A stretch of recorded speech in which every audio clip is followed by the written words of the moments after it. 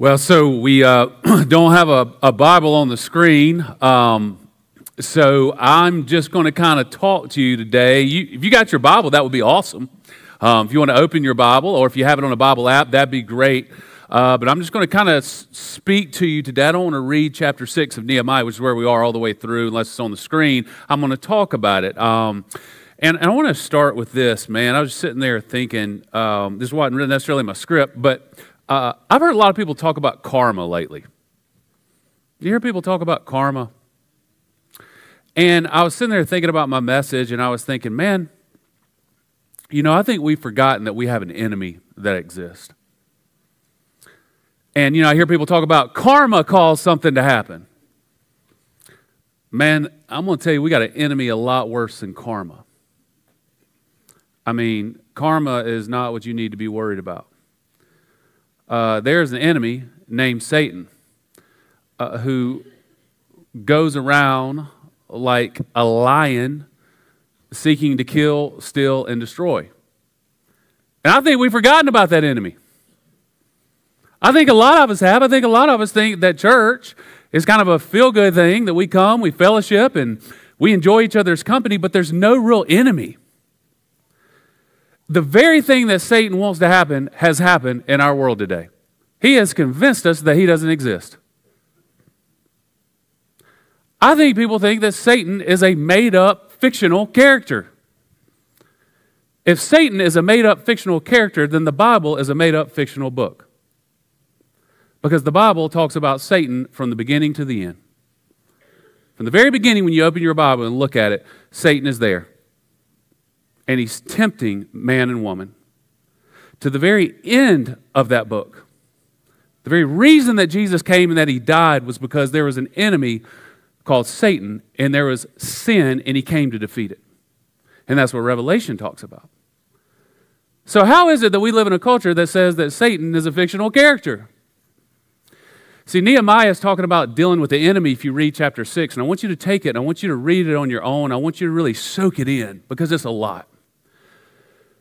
But it's about Nehemiah's enemies. And if you've been here and you've been following Nehemiah and the people of Israel have built this wall around Jerusalem. They built this wall, and at the point in chapter 6, the wall is done. The work is finished with the wall, but there's a problem. The doors haven't been put on. And so they've got these holes in the wall. The wall's about 2 miles around in circumference, but there's holes in the wall, and the doors haven't been put on the holes. And what I want to say to you today is a wall is no good if you don't put the doors on it. If you don't have the doors to secure the wall, then the enemy can come right in. And a lot of us have put up the wall of salvation, but we got doors that are wide open that we're letting the enemy in.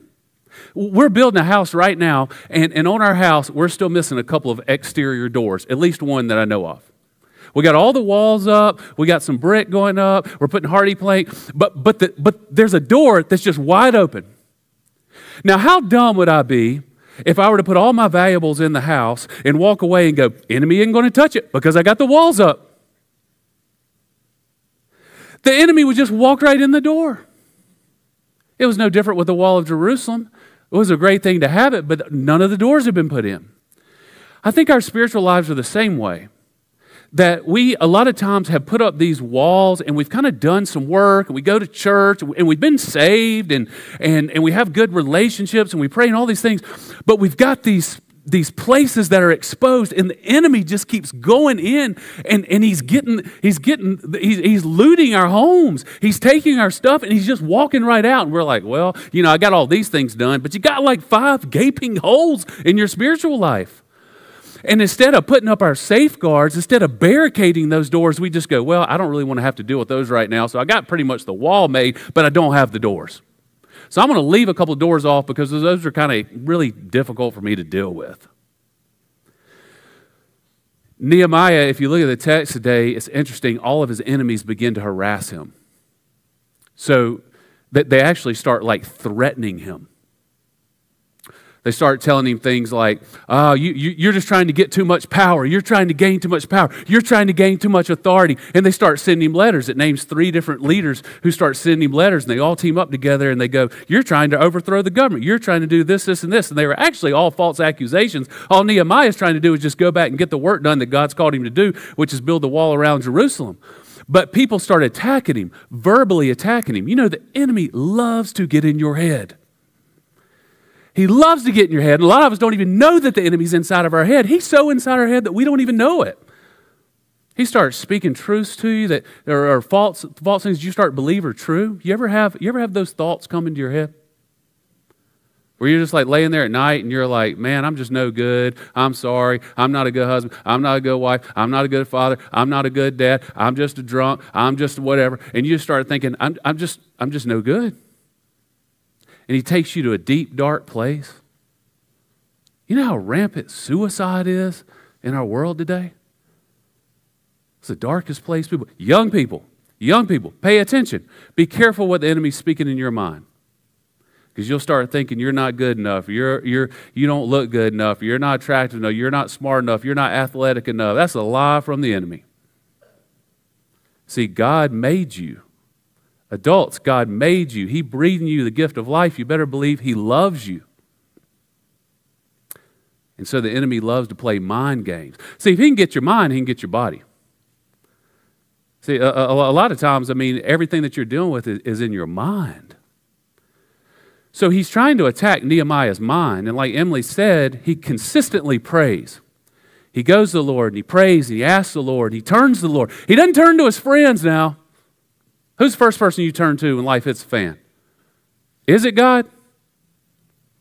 Or is it a friend? Or do you call somebody smart? Do you call your dad? Do you call your mom? Do you call your best friend? Call your brother? Who do you call? Go to God. Because I love, if you read this chapter, Nehemiah just goes to God over and over and over. Every time somebody hits him, he goes to God. And he says, not today, Satan. If you watch him, he consistently puts his hand up like this. And he says, not today, Satan, not today, Satan, not today, Satan. And the best thing about Nehemiah is he's consistent. So many of us are inconsistent in our spiritual lives. We're on a spiritual high, we're on a spiritual low. On a spiritual high, on a spiritual low. Riding the roller coaster. No. We got to be consistent. That's why we have God's Word, because if we trust our emotion, we're not going to be consistent because we're emotional people. God is a consistent God. Anybody with me? He's a righteous, consistent God who is never changing. He doesn't fluctuate. He doesn't just get all emotional and hormonal, and he didn't get all flustered. He's a consistent God. And Nehemiah reflects that in his consistency in the way that he answers. In fact, if you read this chapter, 4 times they try to get in Nehemiah's head. They want to meet with him. His enemies want to meet with him. Now, why in the world would Nehemiah not meet with his enemies? Because he didn't want to give his enemies a seat at the table. A lot of times we invite the enemy right in. Here, take a seat with me. Everything else is going pretty good, but you go ahead and have a seat. You can sit there. You just go ahead and make residence in my house. It's okay. You just stay there for a little while. I know you won't be here long. Keep the enemy out. You got to identify the holes in your life. The holes, the places where he seeks in. You got to look for where he's cracking the door open. You got to barricade him. So his enemies 4 times try to get him. On the 5th time, he essentially goes, nope, not happening. It's consistency. He is so consistent. See, Satan, the Bible says, is like a lion. And it says that he prowls around seeking somebody to kill, steal, and destroy. Now, this is interesting if you study lions. I'm not a lion expert, but listen to this. When do lions hunt? When? They hunt at night. They hunt in the darkness. You know, the other thing that's interesting about a lion is that lions like to hunt during storms. You know why? Because their prey can't hear them coming. So when it's thundering, when the rain's pouring, a lion can sneak up on its prey without them hearing it. If you're in a storm, know that he can sneak up on you. You're too busy worried about everything else. And he's crouching, and he's coming to sneak up on you, and you're too worried about the blah. You're too worried about all the blah in your life. And in the meantime, you got your back turned to the enemy. See, Nehemiah, he had discernment. He wasn't smart. We go, man, Nehemiah was a smart man. He built the wall in 52 days. No, he wasn't. He was a godly man. And his godliness translated to success in our eyes because we go, he built a wall very quickly. Well, really, it was God that built the wall. He just used Nehemiah. Nehemiah was a faithful, diligent, discerning man. And he knew the difference between bad decisions and good decisions. Listen, he knew the difference between bad voices and good voices in his life. Because you got to be able to discern. Because some of us look for advice anywhere we can get it. We're going, gosh, man, I got a problem at work. Let me Google. I got a problem in my marriage. Let me Google. Let me find a good counselor, whatever. Listen, we've got to discern what's a good voice and what's a bad voice. You have to do this all the time as a pastor. You have to discern. I'm sure you do in your line of work. As a pastor, you have to be really attuned because there's spiritual battle that goes on. There's lots of voices and lots of opinions, and you have to have discernment. We should all have discernment. Nehemiah had discernment to know that the enemy was coming after him.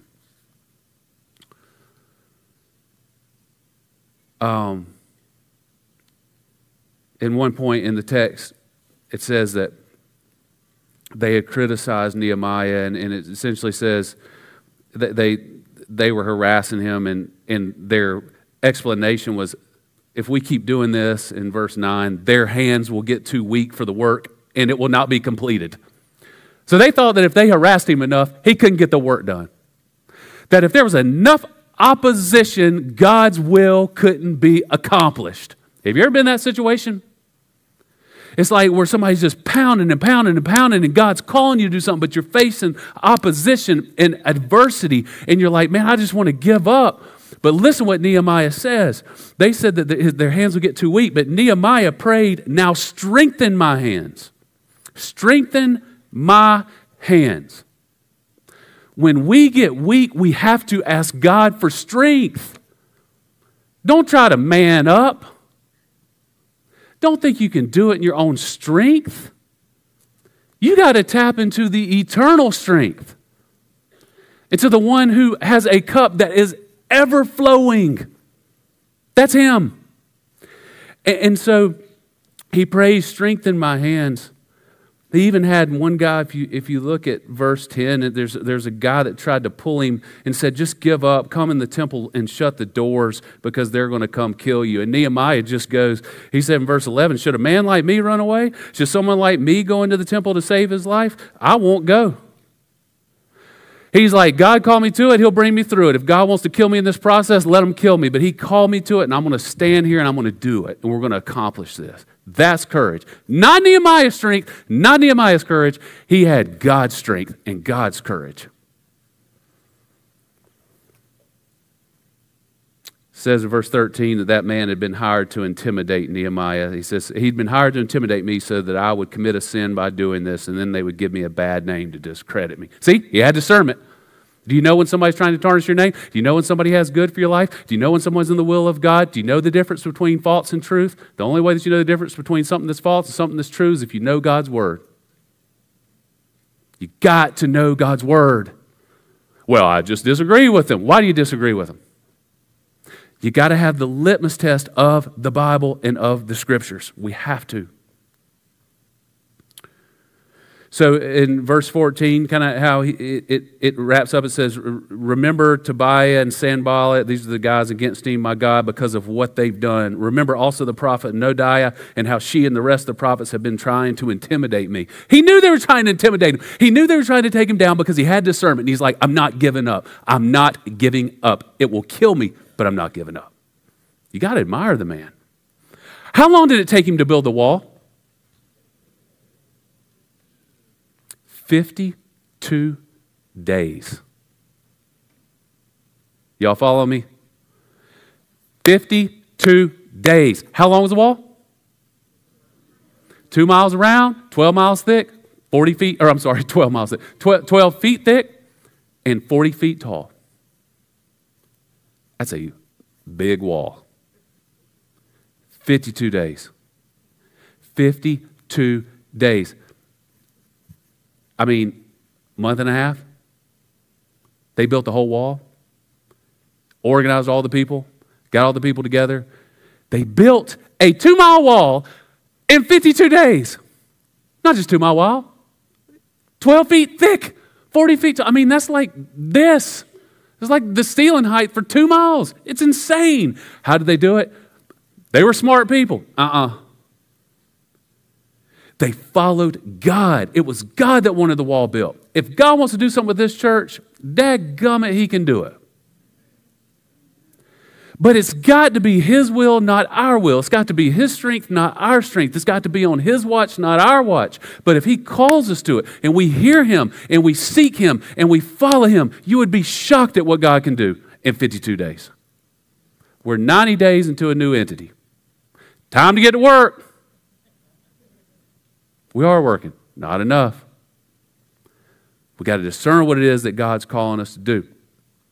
52 days. It absolutely, that's the most amazing verse of the entire thing, that they built the wall in 52 days. So, anyway, so he gets all the people, they got the wall built, they're going to put the doors on. It says in verse 15, so the wall was completed in the 21st of Elul in 52 days. Now, a couple of things I want to say. So, one, let me say, so he built the wall in 52 days, but I actually think this is really fascinating. Took, let's say, 2 months to build the wall, a month and a half. How long did he pray before that? You remember? It took him a month and a half to build the wall. How long did he pray before he started building the wall? Y'all didn't read Nehemiah, did you? 4 months. He spent 4 months in prayer to build a wall in a month and a half. Now, don't we do the opposite of that? Don't we spend don't we spend a month and a half, well, a day and a half, hour and a half praying, a minute and a half, that's better. And then we spend 4 months just trying to get it done. What if we just spent so much more time praying and said, let's shut this machine down, let's just pray. I wonder sometimes we need to do that as a church, say, let's just shut the machine down and let's just pray. All meetings, all things that we have going on, we're going to shut them down. All trips, all functions, all programs, all worship services, all the busyness, everybody we're trying to hire, all we're trying to do, we're just going to shut it down and we're just going to pray. And we're going to pray for 4 months. And y'all have a new senior pastor after that because I'd get fired, but at least I'd get your attention. So I think there's a lot of messages here. Here's one of the last things I want to say, and you got to remember this. One thing I hope that I can bring to your awareness today is that there is an enemy. Man, people don't believe it anymore. And I want you to think about this. You see, every time you see the shadow of the enemy, I was thinking about this image this morning. Every time you see the shadow of the enemy and that shadow intimidates you, I want you to remember that on the other side of the silhouette that's causing that shadow is a God who's shining. You hear that? Every time you see a shadow of the enemy and you want to run, you want to be afraid, you want to be intimidated, you want to be anxious, remember that there is a God on the other side of that silhouette that's causing that shadow. You see, if you knew how bright your God shines, you wouldn't be afraid of the shadows. The only reason there's a shadow is because there's a bright light on the other side. And if God didn't exist, we'd never recognize the shadow. So pay attention to the shadow, but don't run from it. Stand in the face of it with courage and know that your God is on the other side. And one day, all darkness is going to be gone. Every shadow is going to be gone. Because we're going to stand in the presence of our Savior, Jesus Christ. Every knee will bow, every tongue confess that Jesus Christ is Lord. You think Nehemiah was amazing? You start reading the New Testament. And you'll meet a man named Jesus. And he puts Nehemiah to shame. Because he's got zero sin.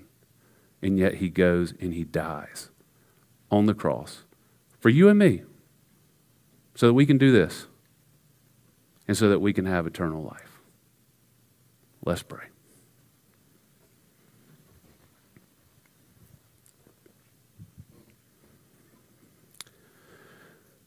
Oh, God, you were an awesome and amazing God, and so often we forget, Father, why you came on this earth and why you died. And this is no feel-good message, Lord Jesus, that you came to bring. Yes, the gospel is good news, but you came to die for a reason. You came to die to save us from our sin and to save us from death. May we never take light of that. May it be a wake-up call to us, Lord, that we're in a battle, in a spiritual battle. For our battle is not against flesh and blood, but against the spiritual enemies, the spiritual places of darkness. We ask you to set us free from that, Lord. May we stand in the face of the shadows with confidence in the Almighty God that we serve. No matter what the task is that you lay on our heart, may we stand with courage. Even when we have fear, Lord, may we choose faith, and may we choose to trust in you. Thank you, Lord. I pray for this church. I pray that we step up, we step out, and we step into your calling for us. May we have extreme clarity on what that is. As we come to this table, Lord, we come as people of faith. We love you and we praise you. In Jesus' name, amen.